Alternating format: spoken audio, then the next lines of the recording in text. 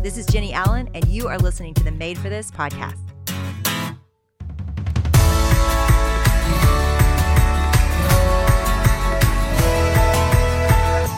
Well, it has been so fun to see all of you engaging with this season. I just want to say thank you so much for being part of it.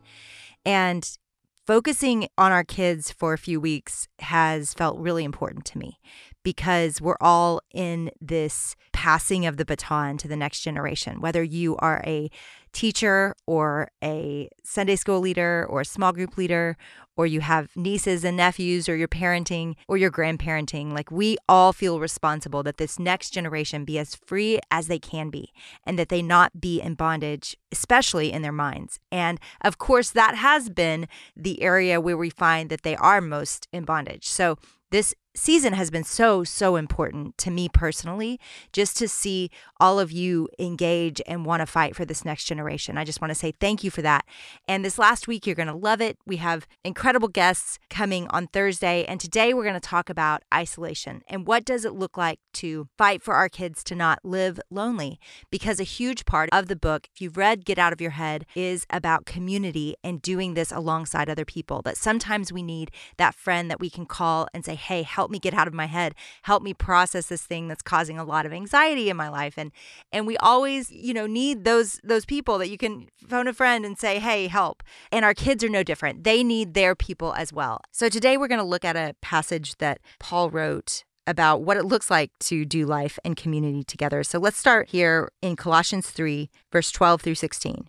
Put on then, as God's chosen ones, holy and beloved, compassionate hearts, kindness, humility, meekness, patience, bearing with one another. And if one of you has a complaint against another, forgiving each other, as the Lord has forgiven you, as you also must forgive. Above all these things, put on love, which binds everything together in perfect harmony, and let the peace of Christ rule in your hearts, to which indeed you were called in one body. And be thankful. Let the word of Christ dwell in you richly, teaching and admonishing one another in all wisdom, singing psalms and hymns and spiritual songs with thankfulness in your hearts to God.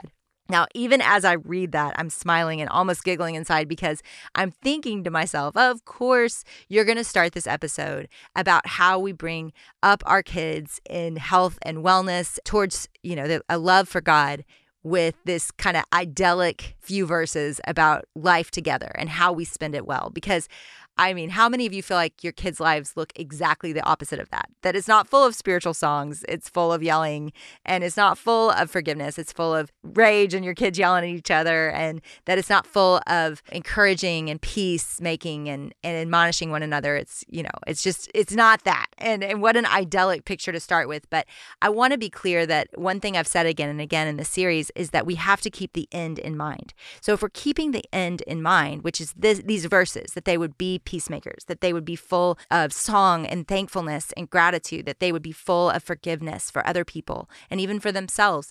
If we're working our way toward this kind of idyllic place where they are spiritually mature, walking with God and other people in health, then we have to lay the groundwork in these years to progress towards that. I remember when I had toddlers and they were throwing a fit in Target, my friend would say, I just look at other people and say, we're in progress. And so that's what I would say to people is, hey, we're in progress. Everybody gets that. Like, we're not supposed to have perfect 5-year-olds. We're not supposed to have perfect even 18-year-olds. We're all in progress. That's true for all of us. But especially while our kids are in our care, that we're responsible for their behaviors, for their actions, for their words, in those years, we really are in progress. So let me just speak that grace over you right now. As you hear those powerful verses of what they could be, who they could be in the world, I want you to think, you know what? We are in progress, but we want to progress well. And there are certain roads that the scriptures tell us, hey, take this road towards life and peace. Take this road towards gratitude and forgiveness. And what that usually fleshes out to look like in scripture is in community with other people, not doing life alone. And if you were to ask this generation if they feel lonely, almost all of them would say yes. And that is incredibly troubling. So let's talk about where this comes from and why is this generation so lonely. We're going to have a pretty brutal talk about a couple things in my family. Number one, we're going to talk about social media and how we do that, because I think it's really, really important to understand technology and to have a strong plan for it in the lives of the kids that you love. And then secondly, we're going to talk about how we function as a team. And I talked a little bit about this last week in week 3, but I want to go deeper into how we protect each other and how we fight to stay close as a family, because I know that is so important to so many of you. You want to raise kids that like you, that love you, that you like, and that you want to be with. And so we're going to talk about how we have created really such a close family unit and where that's come from. So first, technology, because I do believe it is the greatest enemy to connection and to deep relationships for this generation. They don't know life without phones. They don't know life without screens. And their entire childhood, they just, it's the same as breathing. Just being on a screen is a big part of their life. And we are those parents that are pretty strict. In fact, our kids feel like they're the last ones that get a phone. They're the last ones that can have social media of all their friends. We wait a long time for that. And there's a lot of reasons for that. But a huge one is just this idea of loneliness, that we believe once they really engage with social media, there seems to be a connection to social media and mental illness. We see kids in the dark on their phones, going to bed late at night, scrolling and seeing their friends having fun together and doing all these great things together, and they're on the outside of that. And that, of course, is going to be a miserable way to live. When we were all in middle school, I look back at 20, 30 years ago, we were feeling all those same things, but it wasn't right in front of our faces. We might hear at the lunch table whisperings about a party that was happening or something that we might be left out of, but we never would see these, pictures and evidence and just flashing right before our eyes constantly. And so I think it's such a hard time to feel connected and to not feel isolated and left out. And the suicide rates are showing that. The mental illness rates are showing that. How do we help kids feel loved, seen, and connected? And so I want to begin with social media and technology because I think we've got to be the parents. We've got to be the grown-ups. We've got to be the people that say you cannot have that. And here's why. And not just you cannot have it, but the here's why part matters, because what you'll see is that they have to self-govern pretty quickly. So you cannot overly parent all the way till you send them off to college, or that will go poorly. You've got to overly parent, and then you've got to back off. And so you're wanting to teach them the why behind everything that you're doing, so that when it comes time for them to self-govern and to make these decisions for themselves, they built their own convictions and they understand why social media and too much technology is a negative thing for them. We're on the backside of weeks of isolation for us during quarantine and during Corona. And what I would say about that is I think we all realized a lot of broken things in our life. One of those broken things is just how we have put too much hope in technology to create close relationships. When you're Zooming all the time with your small group or with your workplace and you miss, that face-to-face connection, there's been so many more moments of tension we've had to work out in small group or even in our workplace. We've just had to figure out, okay, why are we having such a hard time communicating? And I read an article about it, and it's really largely because so much of our communication is the way we breathe, our facial expressions, just the way we look at each other with empathy. And when you're looking at a screen, a lot of that empathy and emotion and compassion is just broken down. And so we've got to realize that that's also true for our kids, that whenever they're just sitting there interacting constantly with their friends via screen versus, getting together and going to a meal without picking up their phones and really spending time with their friends, fishing or whatever that your kids like to do together, whatever that looks like, we've got to make time for that. And we've got to encourage our kids to have life on life, face-to-face time with their friends, because playing Fortnite, for 2 hours today, that does not count as bonding, although my sons would strongly disagree. But I know that it's limited. And so we've got to be those parents that are encouraging our kids to have real friendships face to face, making memories together, getting in adventures together. My oldest son, Connor, he is, 20 now, but when he was 14, he started a fly fishing business. And the reason he started teaching fly fishing camps and all of this is because he was passionate about getting his friends off technology. He and his buddy Walt would go down to the river every single day in the summer. And we lived near a green belt that had a pretty big creek that I think they thought was a river. But anyway, it was just a creek. And they would go down there every single day and they would fish.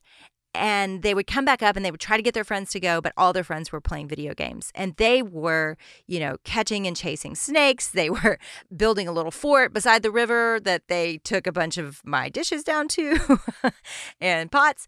They were having a ball and making so many memories together. And they were watching all their friends just zone out on technology. And it really broke my son's heart, and it still does to this day. In fact, he just launched his second outdoor company called Hauta Outdoors, Hauta Outdoors. And right now he's just starting with fly fishing camps in Dallas and private lessons in Dallas. But he hopes to expand it to YouTube and all these things where he can really encourage the next generation to fall in love with being outside, because he sees it as such an important part of his childhood and his life, that he was a kid that played outside and that scraped his knees. In fact, he scraped his whole body one day on a skateboard going down a hill too fast. So, he's made those memories, and those memories have made him.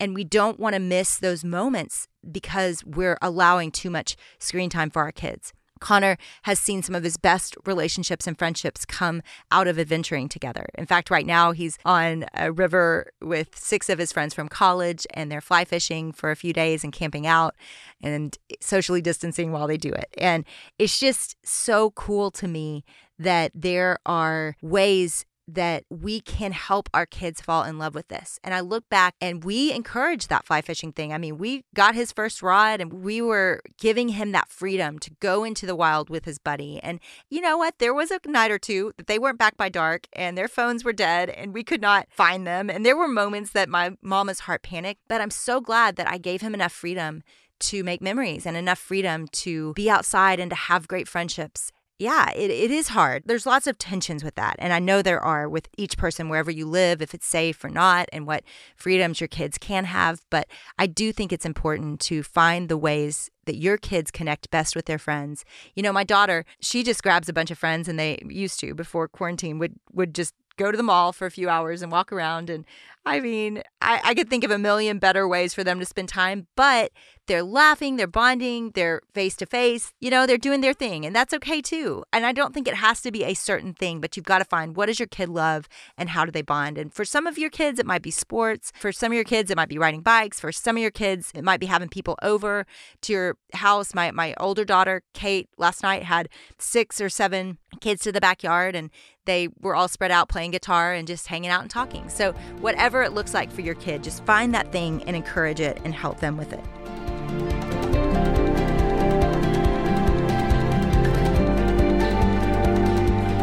Hey, so in light of us fighting for these kids, we have something really exciting about to launch. It has been in the making, if you can believe it, for 15 years. Since my kids were young, I had a dream in detail of building products and books and resources for kids to understand God in a deeper way and want a relationship with Him. Guys, this is a dream come true for me that we're finally about to launch. It's an entire brand built to give your little kids a big God. So do not miss it. Go sign up right now. Give us your email at Theolaby, Theolaby, theolaby.com. We cannot wait for you to see this dream and vision take shape. And we need a bunch of you to be a part of the launch of it. So go sign up right now and be the first ones to get all the information. You're going to love it. I cannot tell you enough how excited I am about this. And we want you to be excited with us and to dream with us and to help build this incredibly powerful project. Let's go. But our kids don't just need friends. In fact, for a lot of you, you don't have healthy friendships around your kids. In fact, they come home and they want to cuss and look up something inappropriate on the internet when they get home. So maybe you don't just have these godly friends that make your kid better, and you don't feel like you can give them that freedom. Let me tell you where one of the greatest places for community can come from. It's in your home. And some of you may be a single mom of one kid, but still, you can be that kid's best friend. And I think that's been our goal as a family, is great. We want to encourage those other healthy friendships that we see our kids making, but we also want our kids to not need those friendships outside of our family, because ultimately we're going to be the greatest influence of their life. We purpose it that way. That's part of us getting to those Colossians verses that we're showing and modeling forgiveness. We're teaching them gratitude. We're showing them how to forgive each other. So how have we built that in our family? I want to speak to this because so many of you want a close family. You want to head and launch your kids into life, and you want to be best friends with them. And let me tell you some things we've done, because we really are so close to our grown kids. I cannot tell you. And even our younger kids, I feel like we really enjoy each other. Every time we're together, we want to be together and we fight to be together. And when we are together, we usually are enjoying each other. So let me tell you practices I think that have helped shape that culture in our house.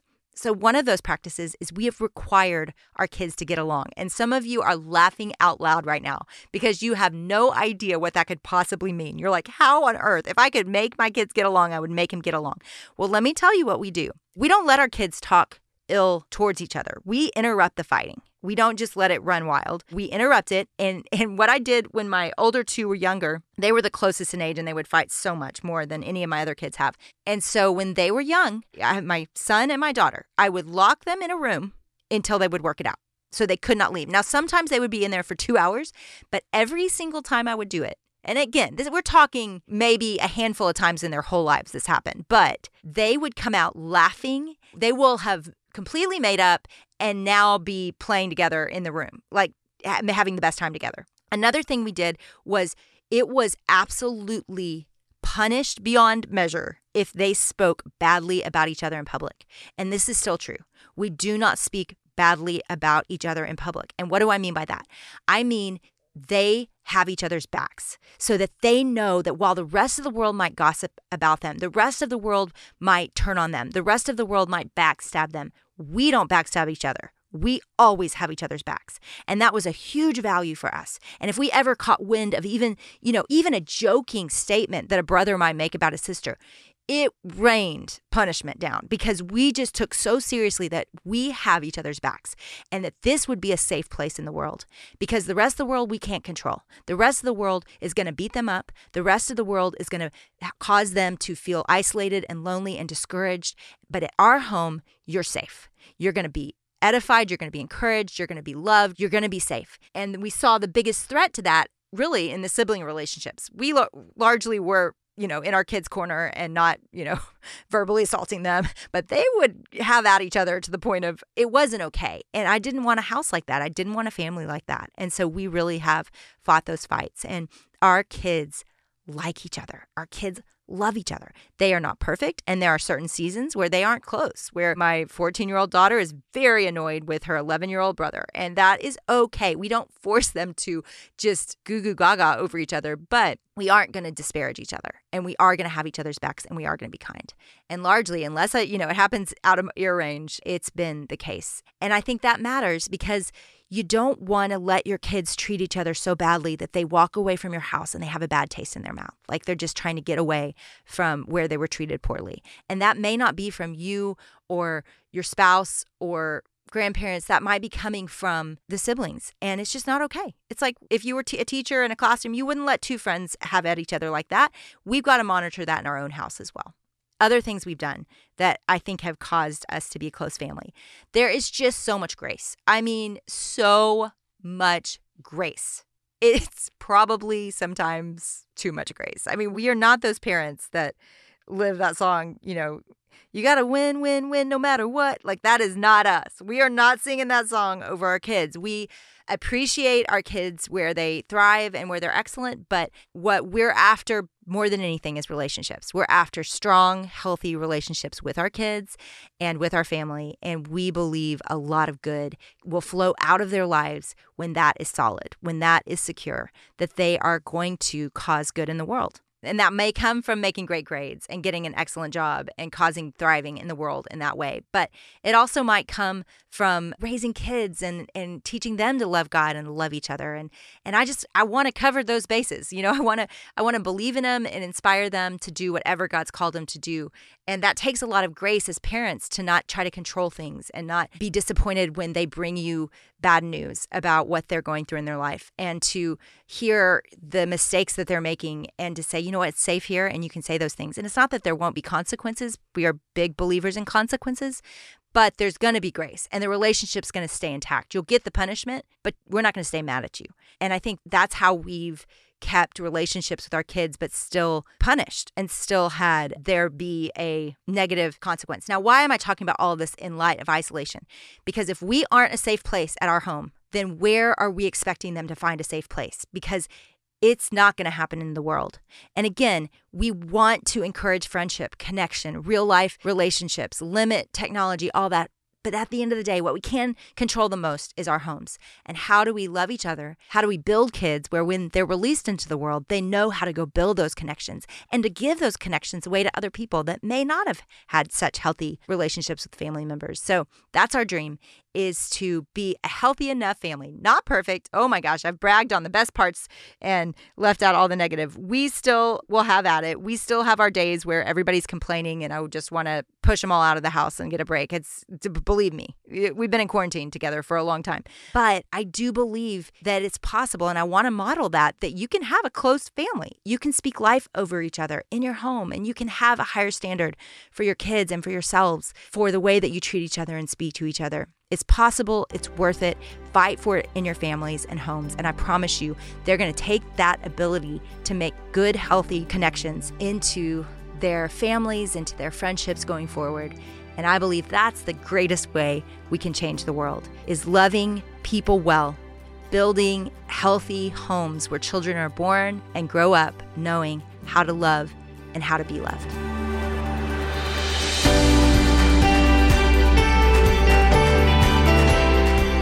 You're wondering where to even start with these conversations with the kids in your life, we made a free tool for you to do just that. If you go to jennyallen.com, drop your email in, you can get the free Get Out of Your Head Kids Toolkit. It has every free guide we've made all along the Get Out of Your Head journey, like Anxious Thoughts Guide, the Mind Map, some Convo cards, and we've boiled them down and made them for kids. So go to jennyallen.com, drop your email in, and you can download that today.